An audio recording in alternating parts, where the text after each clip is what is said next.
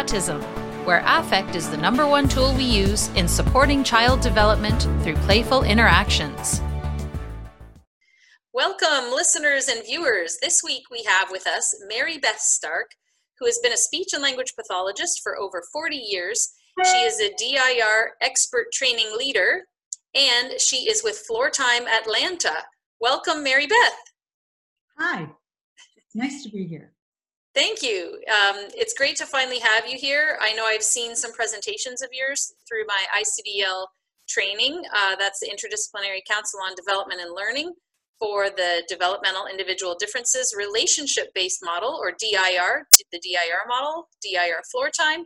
And recently, the ICDL newsletter put out a special piece by Mary Beth about pre-linguistics and social problem solving. So I wanted to do a podcast about this because it's such an important piece that we talk about at Affect Autism, about the early social emotional capacities, and pre-linguistics is a specific piece of that. The piece that Mary Beth wrote was called Pre-linguistics. It puts the social in social problem solving.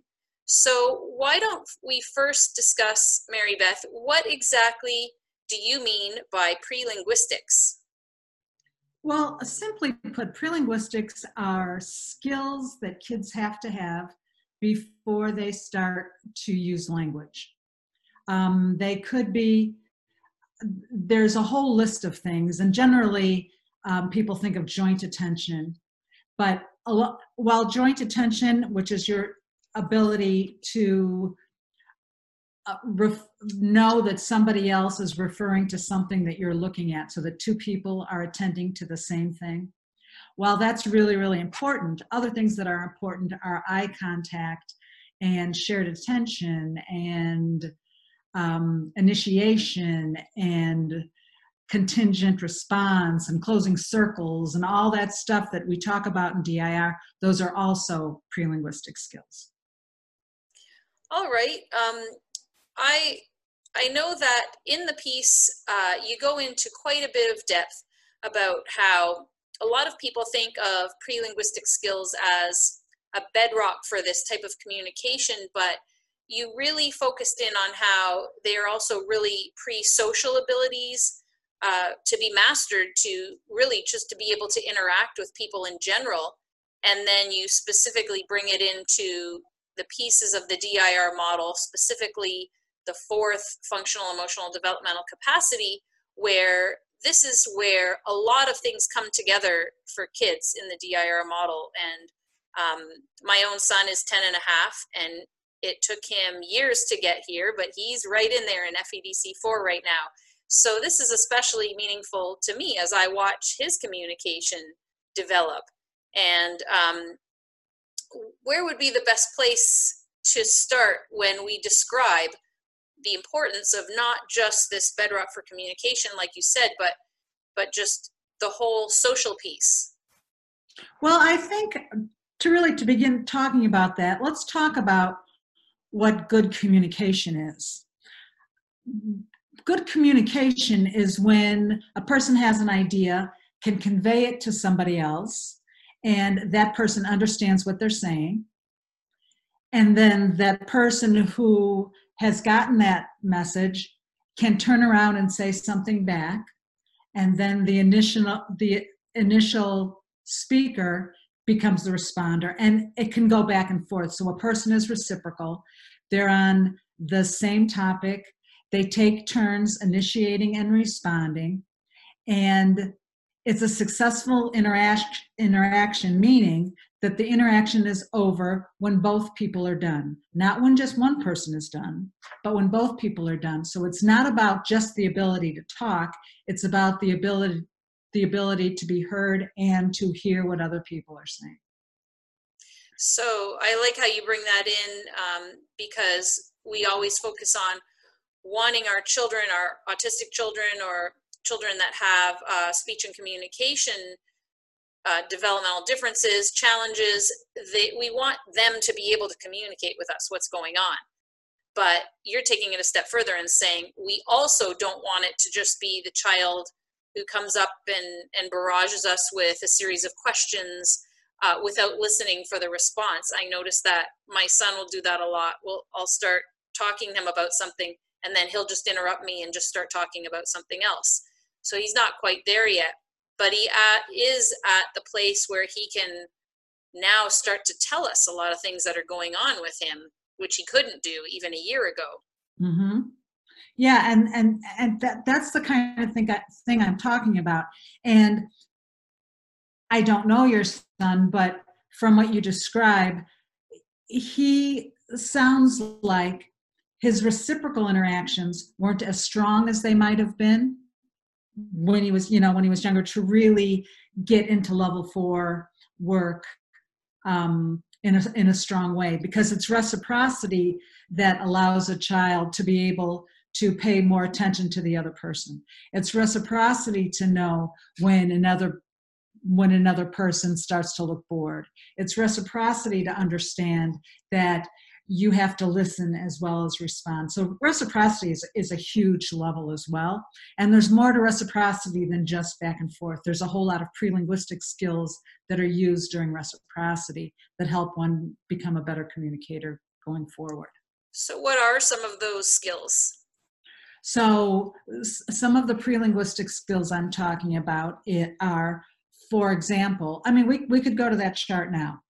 Sure. So Mary Beth has a chart that was included with that newsletter, and I'm going to share it now.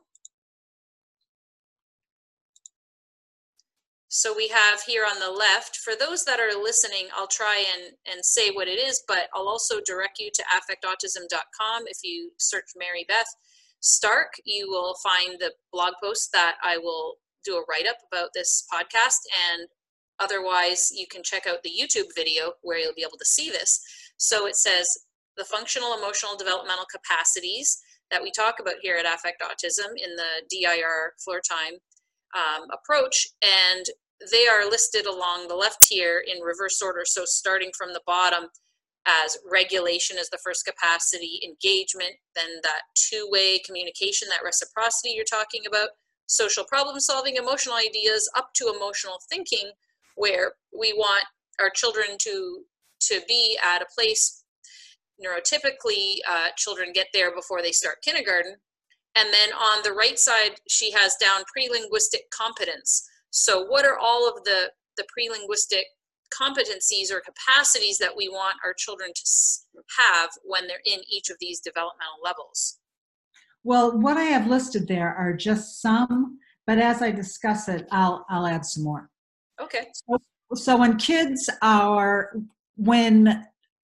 children are just born, or when typically developing children are born, the first level that they need to develop mastery in is regulation, which is to be calm and attentive.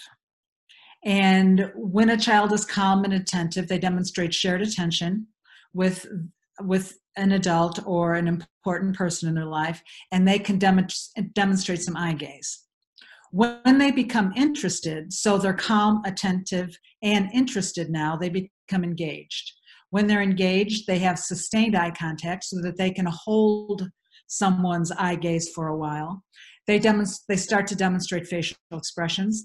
They start to demonstrate a range of emotions or a range of affect. So babies, are typically calm or upset. And it's through the regulation with their mom that allows them to calm down. As they develop, we start to see a range in their emotions. So babies are upset, they can be calm, they can smile, they can start to laugh. And these are all, between 0 and 6 months. You start to see a variety of different affects. You can see a baby start to get concerned. You can see a baby looking nervous.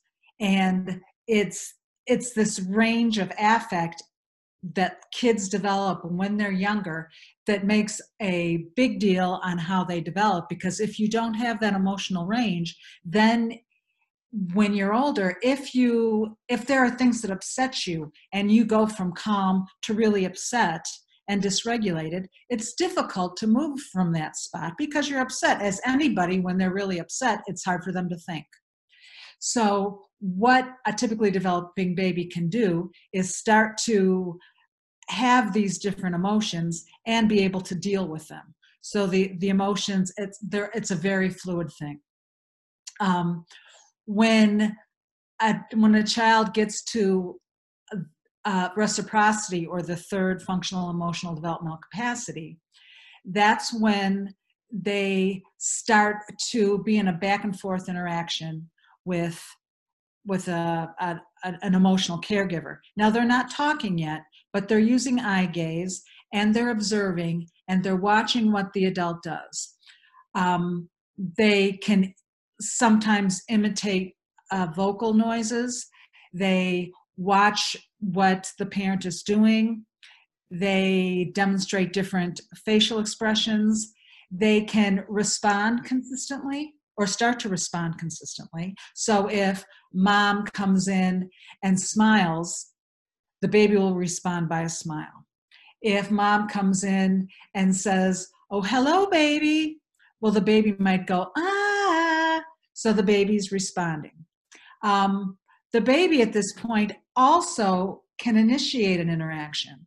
So depending on how old the baby is, between 2 and 6 months, babies start to cry when they're upset with the intention of getting somebody's attention.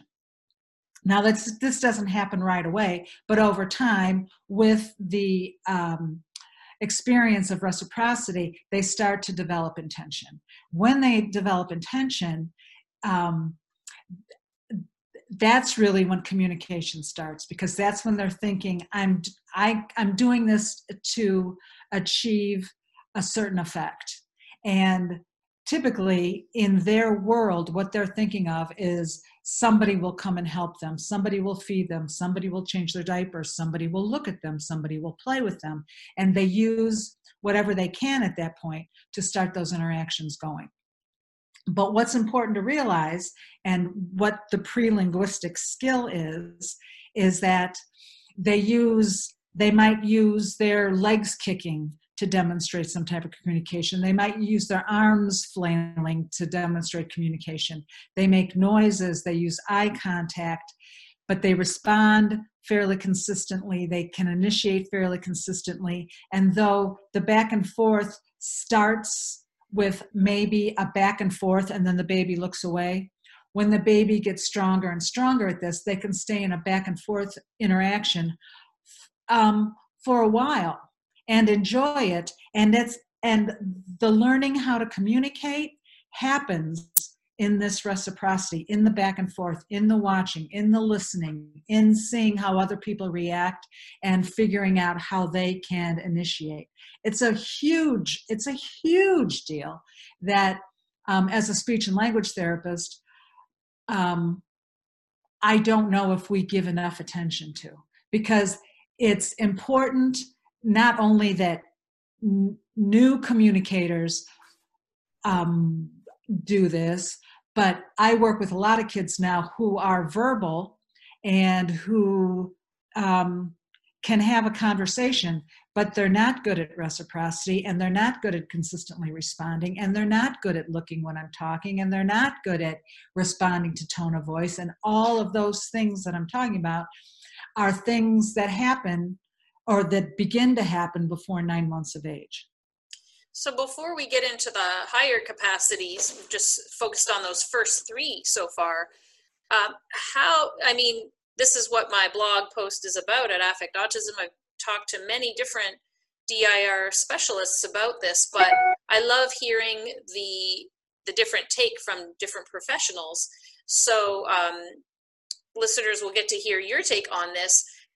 When our kids are not babies and they are autistic or have other developmental challenges that prevent them from having these capacities, but they're 10 years old or however old they might be. Maybe they're 16, maybe they're 5. And you mentioned might be very verbal, but they're missing these. It's so much harder for parents to understand what to do. And I know that Gene Christian brought up something that I had never heard before that I thought was really interesting. He said that because the parts of the brain that allow you to remember haven't formed yet at these early stages, we ourselves don't really have a memory of learning those early social capacities.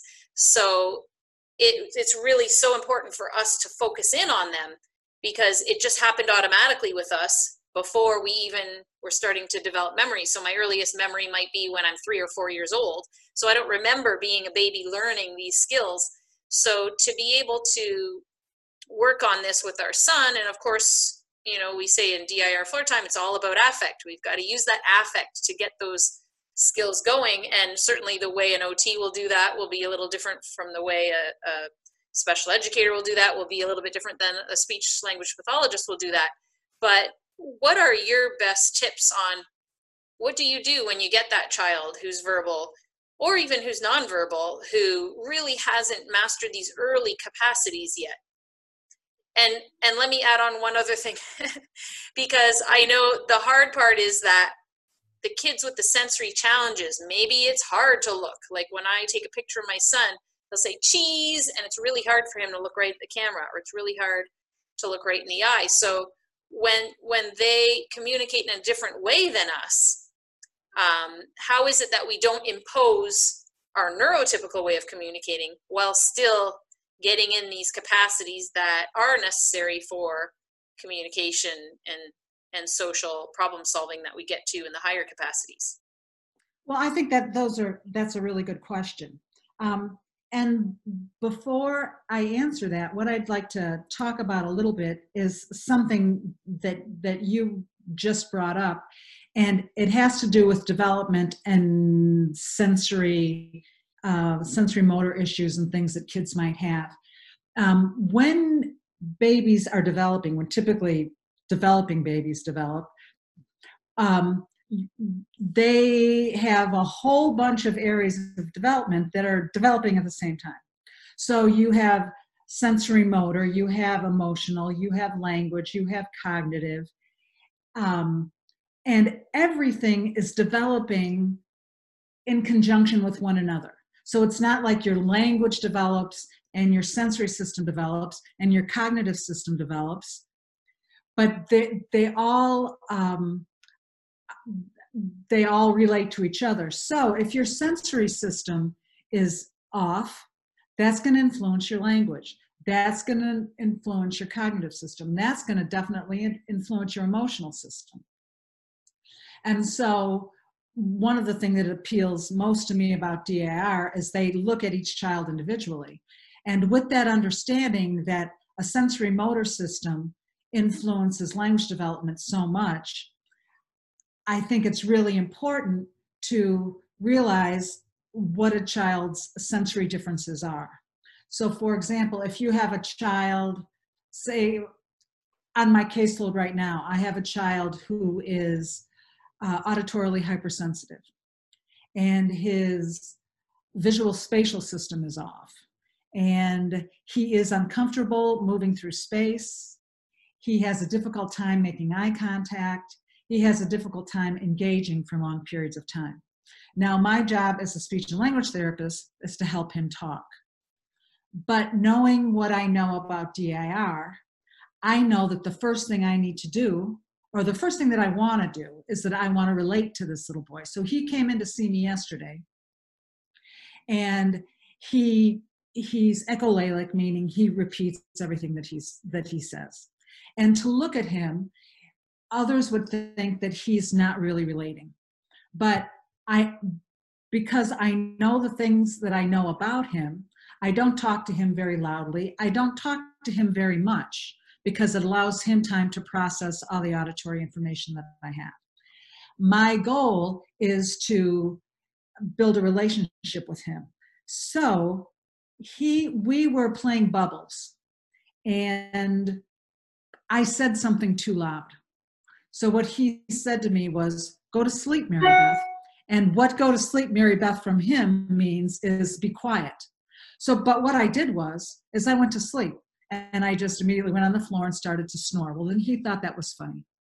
So I got up again and I blew a bubble, and then he immediately said, go to sleep, Mary Beth. So then I went to sleep. So now we have a reciprocal interaction starting.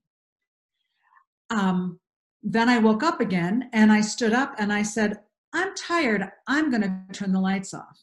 And I went and I turned the lights off and I laid down and I fell asleep again. And the little boy was now looking at me. He was giggling and he said, go to sleep, Mary Beth.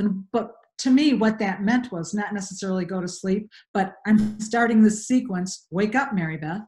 So I woke up and that turned into a lights on, lights off, go to sleep, wake up. I do a tickle game. So now we had a long interaction going.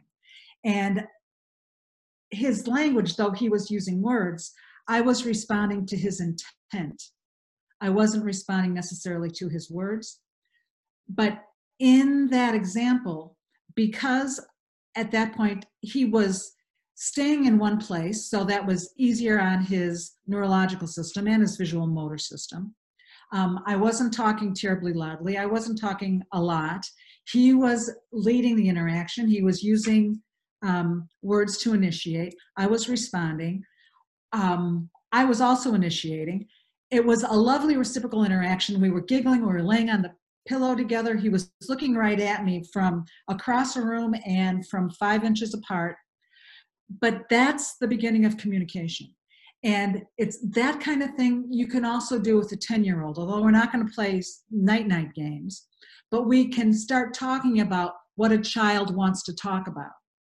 And I will spend a good amount of time, for example, vacuum cleaners. A lot of time talking about vacuum cleaners, and then I might say something totally having nothing to do with vacuum cleaners, so that the boy I'm talking to looks at me like, what?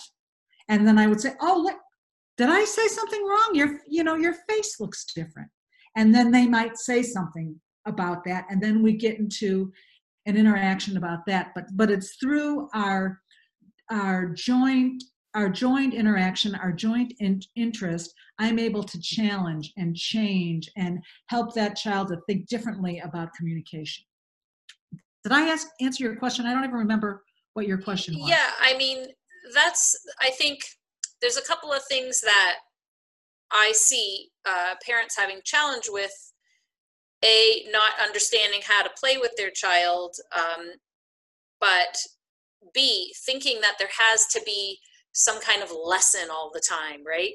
And you're just describing just this simple interaction, playful interaction, and it's the easiest thing in the world, and it's the hardest thing for parents to think about what to do. They say, I don't know what to do with my kid. And it's like, you're just saying, oh, I'm going to sleep and turning the lights off and on. And it's just that watching and doing that back and forth that's really training their brain to get those social circuits going.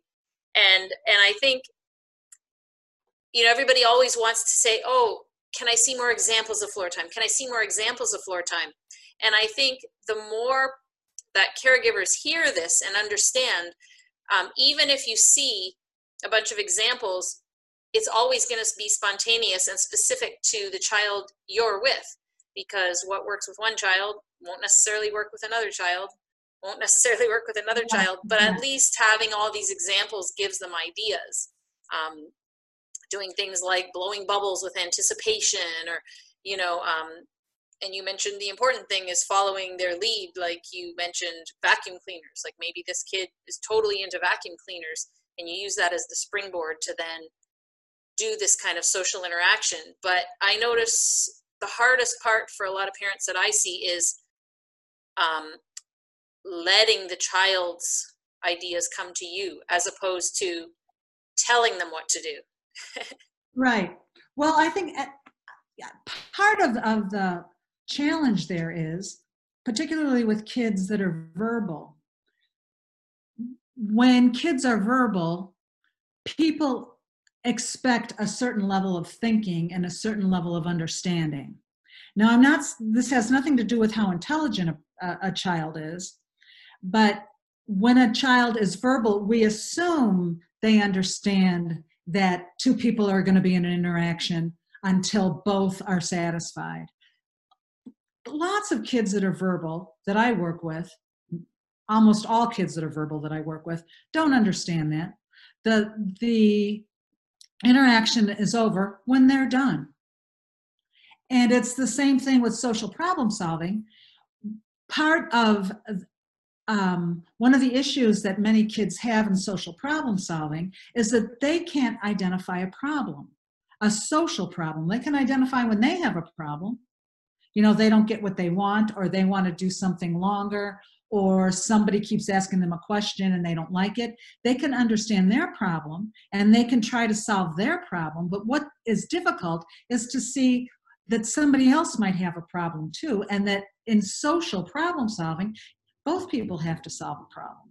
And even if it's at the beginning of social problem solving, even when you want something off a shelf, there's more to it than to say, I want that car. What that entails is you have to have the idea. You have to get somebody's attention. You have to say it to somebody. You have to make sure that they heard you. If they didn't hear you, then you have to identify, oh, they didn't hear me. I have to fix that. You have to stand up. You have to get them. You have to take them to the shelf. You should have to stand there till they take it down. What happens, particularly with kids with language delay, is once they start to use words become magic. And then all of the foundational stuff of communication is lost. It's all about the words. So it's, I want the car. As soon as they see mom get up, then they start doing something else. Mom gets the car, mom brings it down, and that's how the world operates for them. And I get that because, I totally, kids should be reinforced when they say words, especially kids that are just starting to use language. But I think we skip the social part of that.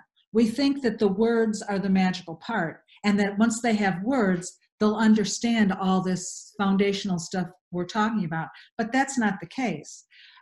Many kids use words, and words become magic. This is how I get stuff. I memorize these things, and I use these words, and that will get me things. And that does take you pretty far for a while. But when you use language that way, it's very difficult to think at a higher level than I want, I don't like, that kind of thing. It's all this stuff we're talking about, the back and forth and the watching somebody's reaction and the realizing that people don't think the way I think, which you get through reciprocity and watching. That's how you think higher and higher and higher.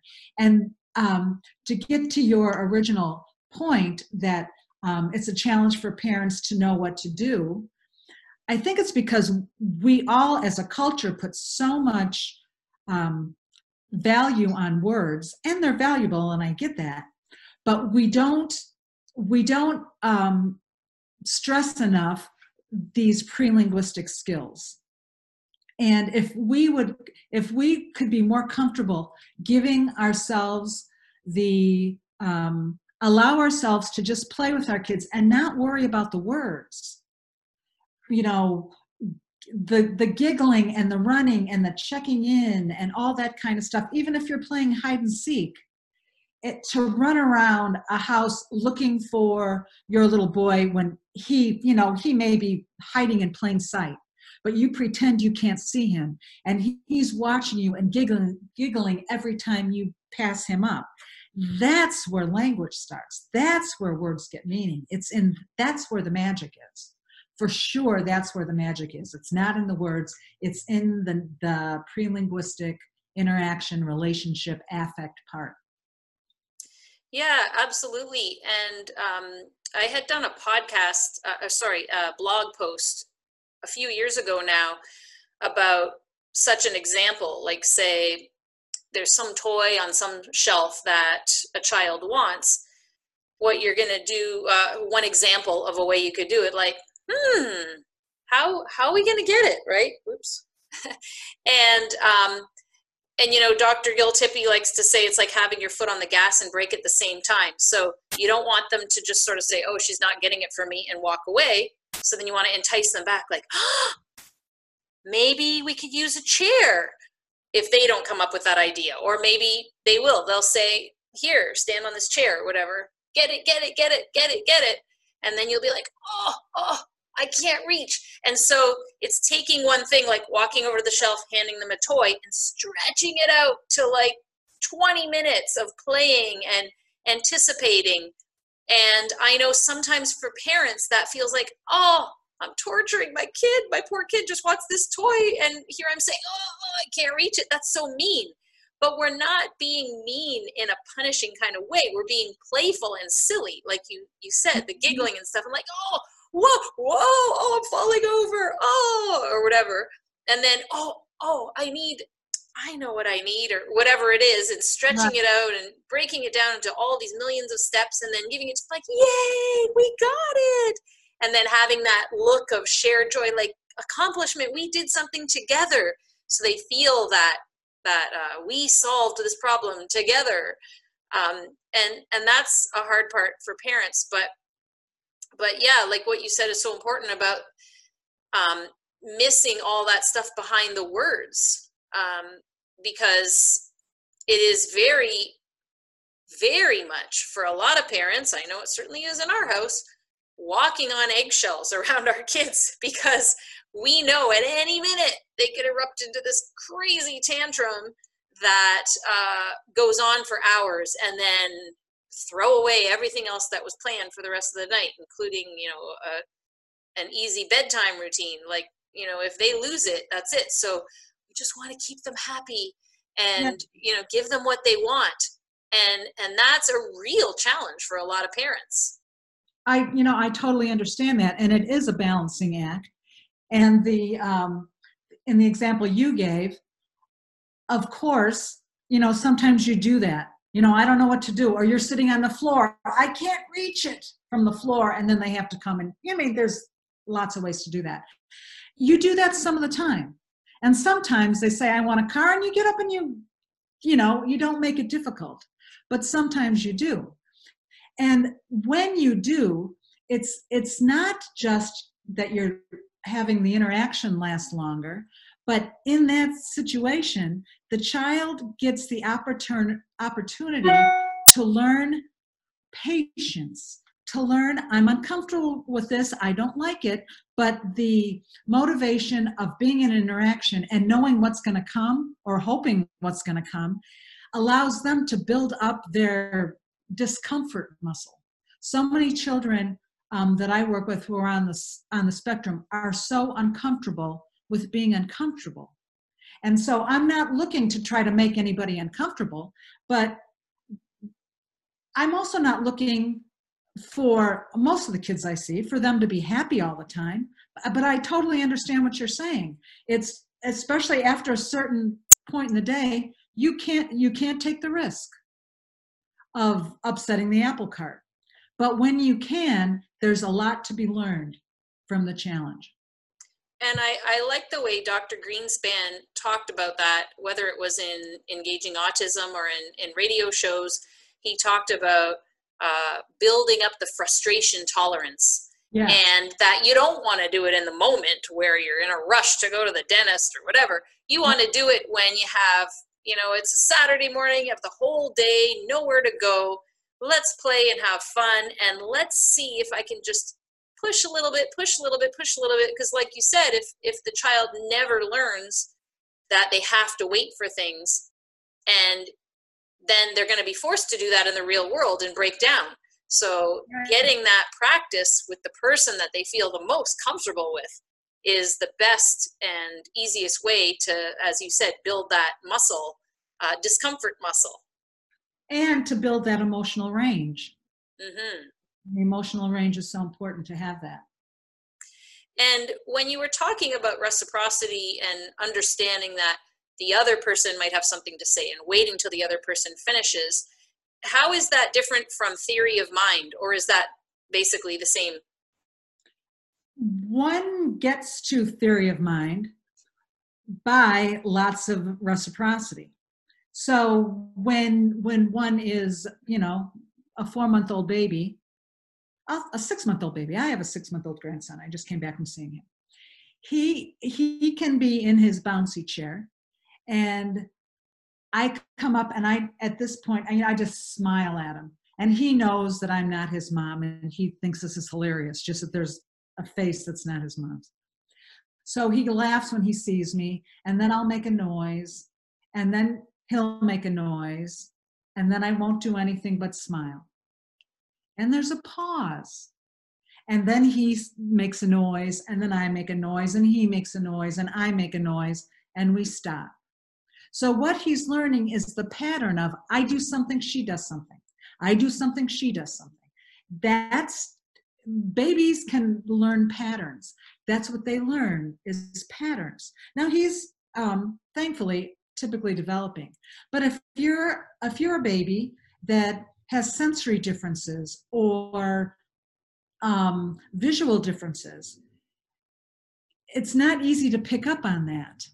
You can maybe go 2 back and forths, and then you hear a noise out on the street, and that dysregulates you, so that your opportunities to do that kind of stuff are limited.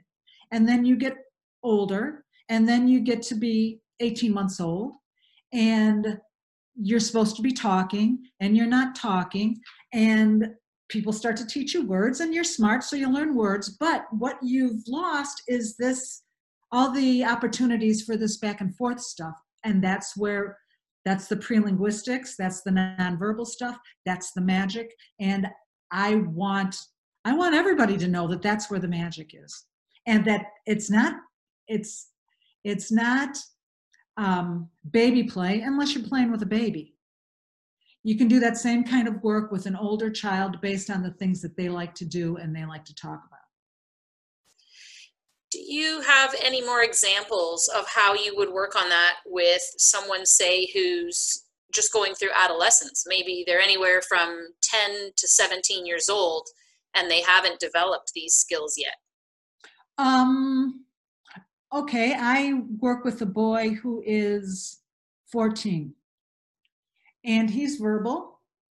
He currently loves basketball, knows a lot of basketball facts. We'll talk basketball facts forever. But he's a black and white thinker. And it's all based on what he thinks is right. And so I'm out of Atlanta, and a few years ago, Atlanta was in the Super Bowl, and they played the Patriots, and the Patriots won. So this boy hates Tom Brady. Tom Brady is the worst. Everybody knows Tom Brady is the worst. And so when he comes in, we talk about some basketball facts or football facts. And then we'll start talking about the Super Bowl. Let's talk about the Super Bowl. And then he starts talking about how he hates Tom Brady. And I said, you know what, Max, I want to talk about something else for a minute. What does your mom think about you? And, oh, my mom loves me. Why does she love you? Well, because I try hard at school, and I'm really smart, and I'm good at football, and I'm all this stuff. And I said, I wonder what Tom Brady's mom thinks about him.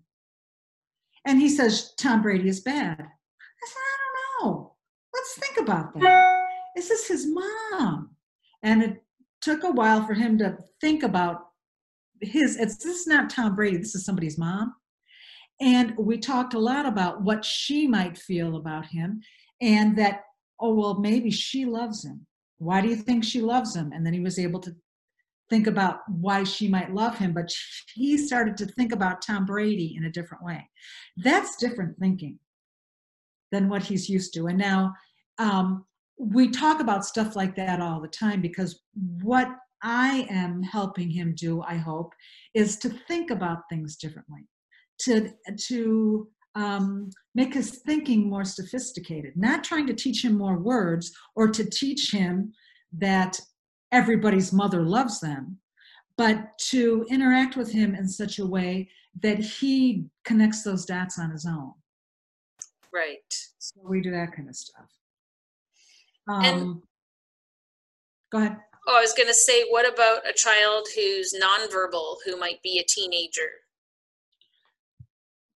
The kids that I have that are nonverbal are really, really interesting to work with for me. And right now, I don't have any kids that are nonverbal and teenagers, but I have a handful of kids that are 6, 7, 8 years old. And we work a lot on engagement and reciprocity and problem solving. A lot of these kids that are nonverbal have significant motor problems.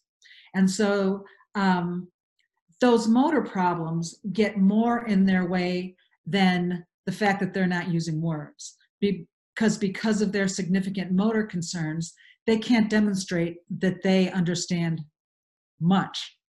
And so to me, it's about building the relationship with them, me getting better at understanding how their neurological system works so that I can become a better listener, so that I can become a better interactor with them, so that I know how long I have to wait sometimes if I give them a direction. I sometimes have to wait 30 seconds, which is a really long time when you're in an interaction. Hey, will you give me that spinner? And, they're walking around the room. They walk past the spinner, they can't get to it, walking around the room, and then finally get the spinner and bring it back. So we spend a lot of time doing that now. And so when we're on augmentative communication systems now with some of these kids, I work a lot on reciprocity. So they'll, I got all kinds of candy. It's bad, I know. I've got all kinds of candy though, because people will ask for candy. So if a child says, kind of in a memorized motor pattern, I want Skittles, but I know he doesn't want Skittles, but we're working on motor direct or more specific motor movement. I'll say, oh, Skittles? Do you want Skittles? Now I know he doesn't want Skittles, but then he'll go back and on accident, he'll say, I want Skittles. And I'll say, well, I know, I heard that. Do you want Skittles? I'll get them. And he'll go back again and say, I want Skittles again. So we're having a back and forth interaction. Eventually he'll say, I want Laffy Taffy. And then I ask him what color Laffy Taffy. He tells me what color Laffy Taffy. So we have a back and forth interaction going. In that back and forth interaction, he is learning all this pre-linguistic stuff. The pre-linguistic stuff is important whether you're verbal or nonverbal. And particularly with older kids who are nonverbal, they don't get any work on pre-linguistic stuff anywhere else. But there is a feeling that you get with somebody when they get you. When you understand what they're saying and they understand what you're saying and they know that you know them, I think everybody should have that. And if a child, because of their individual differences, if it's harder for them to get that interaction with somebody, then I want to be able to help their parents get that with them as often as they can. And that's part of the reason why I do that. But, from a purely speech and language piece, it's because that part of the speech and language piece, the pre-linguistic part, is what will give them the drive to work harder, to say, I want Skittles 3 times when it gets frustrating, because we have a relationship and we have a connection, and this is how communication works, and that's what people have to do to communicate. We go through, typically developing people go through in our interactions, back and forth interactions where communication breaks down and we identify and repair all the time. And it's important that as a speech and language therapist, that the kids that I work with know how to do that too. Yeah, and while I was saying that Jean Christian mentioned we don't remember pre-verbal, what I do remember myself being neurotypical as a young child in kindergarten, I remember going to school and finding out that I was in afternoon kindergarten, and I found out that my twin cousins were in the morning class of kindergarten. And I was so excited to tell my teacher that my cousins my cousin was Jody or whatever. And I was so excited. I went up and I said, Jody's my friend, because I couldn't remember the word cousin. And she was like, oh, that's nice. I was like, no, Jody's my friend. And I must have said it like 20 times. I was so excited, but I couldn't remember the word cousin. And I just remember being disappointed that she didn't get it.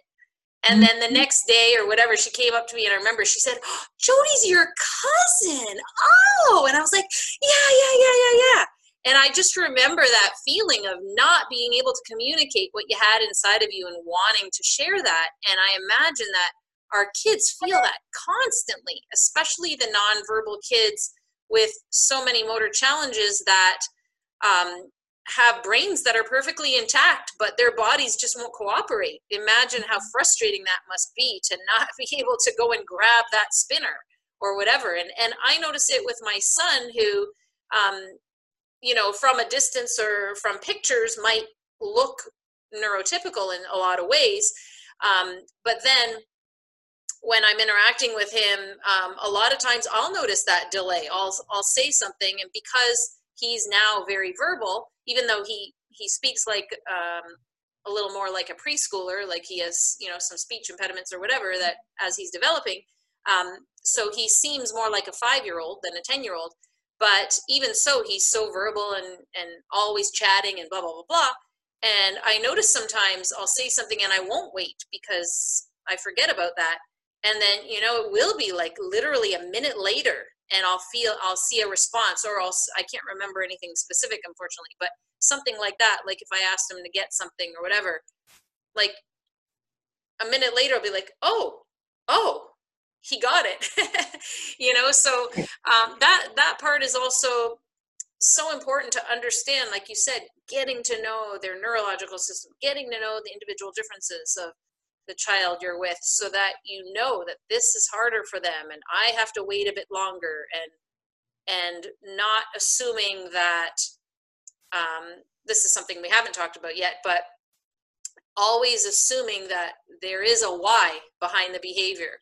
So the latest thing that our son is doing is screaming at the top of his lungs, seemingly for fun, like, ah! Like every few seconds, ah! And while I'm driving him to school. And I think he picked it up because one of the children at school tends to have a lot of tantrums and screams a lot.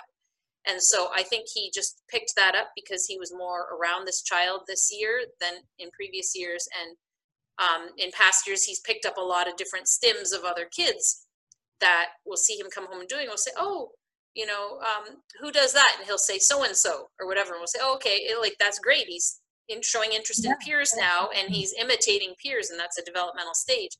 But the screaming's been really disruptive. I mean, the hitting in the face and kicking was disruptive when he was younger, and now the screaming's, it's always something, right? So we went through that whole thing of, shh, no, don't do it, like stop, and trying to do the punishment thing, and that's had the opposite effect because now he just does it more and more. So it makes me think that when he's somehow excited or dysregulated, he's screaming to calm himself down or whatever. It could be, who knows, but it could really spiral into a power struggle if you're assuming he's doing it to be a nuisance. Right. If he's doing it intentionally to bother you. Yeah. Which he's not. He's not. But anybody, like I'm thinking, oh my goodness, when we get on this airplane for Christmas vacation for 3 hours and he starts screaming at the top of his lungs, who knows who's going to be sitting around us? Like that could be an absolute nightmare. Yes. And how do you convey to all these people? You saying shh isn't going to make him stop, and he almost doesn't have control over it. Like all we can do is try and distract him with fun activities, I guess. Well, you know better than I what would work. In the meantime, I assume you've covered up your ears and whispered. Oh, does that do anything? So like if it is because he's getting excited, the co-regulation, you being, calm and quiet, does that help him at all? Yeah, so I went through the gamut of different strategies like that, and what he knows now is I shouldn't. He'll say as he's screaming, like, ah, it's too loud. I shouldn't scream.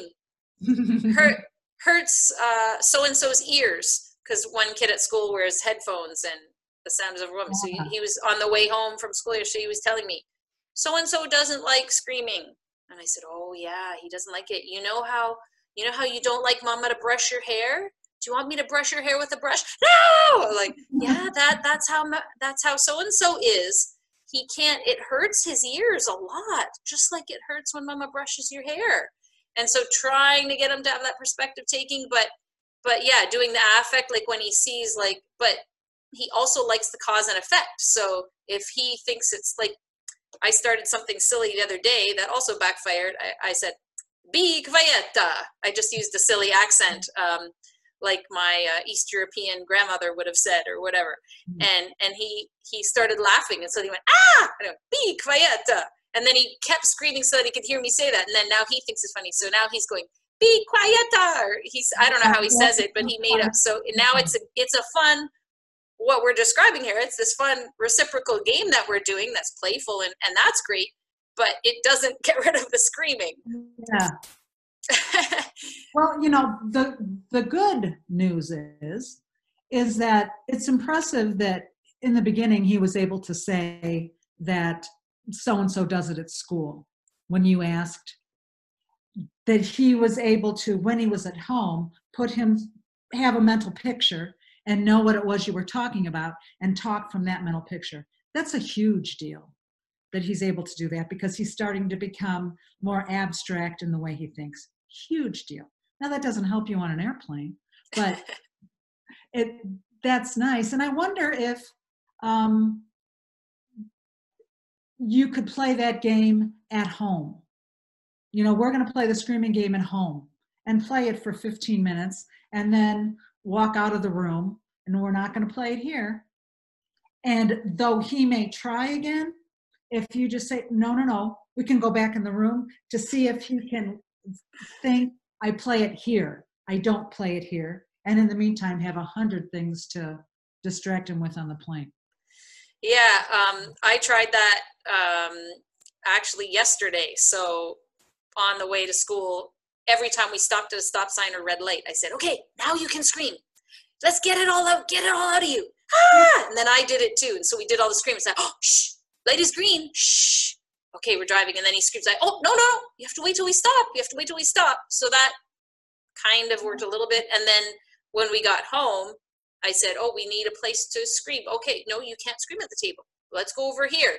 But he didn't like that. I was like, oh, go. Like every time he's screaming, no, go over there to scream. You're like, no! And at this time, he's hungry, he's tired, so it's not the best time. But thankfully, there's a 6 a.m. flight. First thing in the morning is his best, so fingers crossed. Okay. Yes, well, it's going to go well. Yeah, we'll see. We'll see. But I just wanted to bring up that example to give listeners that distinction between, especially I find the parents whose children have just had the diagnosis, they especially feel that pressure to like correct things or put things on track before the child gets too far behind, kind of thing, as opposed to just seeing it, we're on different paths now. You've got to throw all of those expectations out the window and just focus on the child you have in front of you, and to show you that, there may be lots of things that are happening that you don't necessarily want to happen, like my kid's screaming, or my kid's not speaking yet, or my kid whatever. But at the same time, you can have fun. Like we had the Be Quieta game going on, or the Let's Scream at the Red Light game. And those are the things that you're talking about today, these pre-linguistic skills, where we're having this social, playful game back and forth that he wouldn't be able to do by himself. He needed me to do it. And I was the toy. So he's having fun with mama. And it's a social, shared thing, as opposed to, playing a video game by yourself or something like that. So I don't know, is there anything else you wanted to bring to the listeners about the importance of the pre-linguistic skills? I think we've talked about what the major focus of what I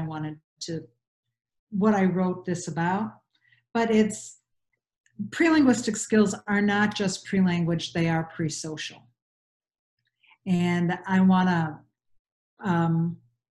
want people to walk away with the understanding that social is a big deal and language is a big deal, and they are intertwined. And, getting back to your son screaming in the car, though, he was screaming to get you to say, be quieta. What he was learning was, I gotta wait. And then it comes out, but I gotta wait. That is a huge deal. That is a social lesson that he's learning while he's having fun, while he's motivated. And while it may take a lot of those before the screaming is impacted, that is making a difference about how he will use language later. It looks like, it seems from the outside that you're just working on getting him to stop screaming. But in doing it the way you're doing it, you are impacting his later language development in a big way. As opposed to, but then this is my worry. On the one hand, we're doing those positive things. And on the other hand, we might be doing the negative things. Like every time you scream, I'm taking that away from you.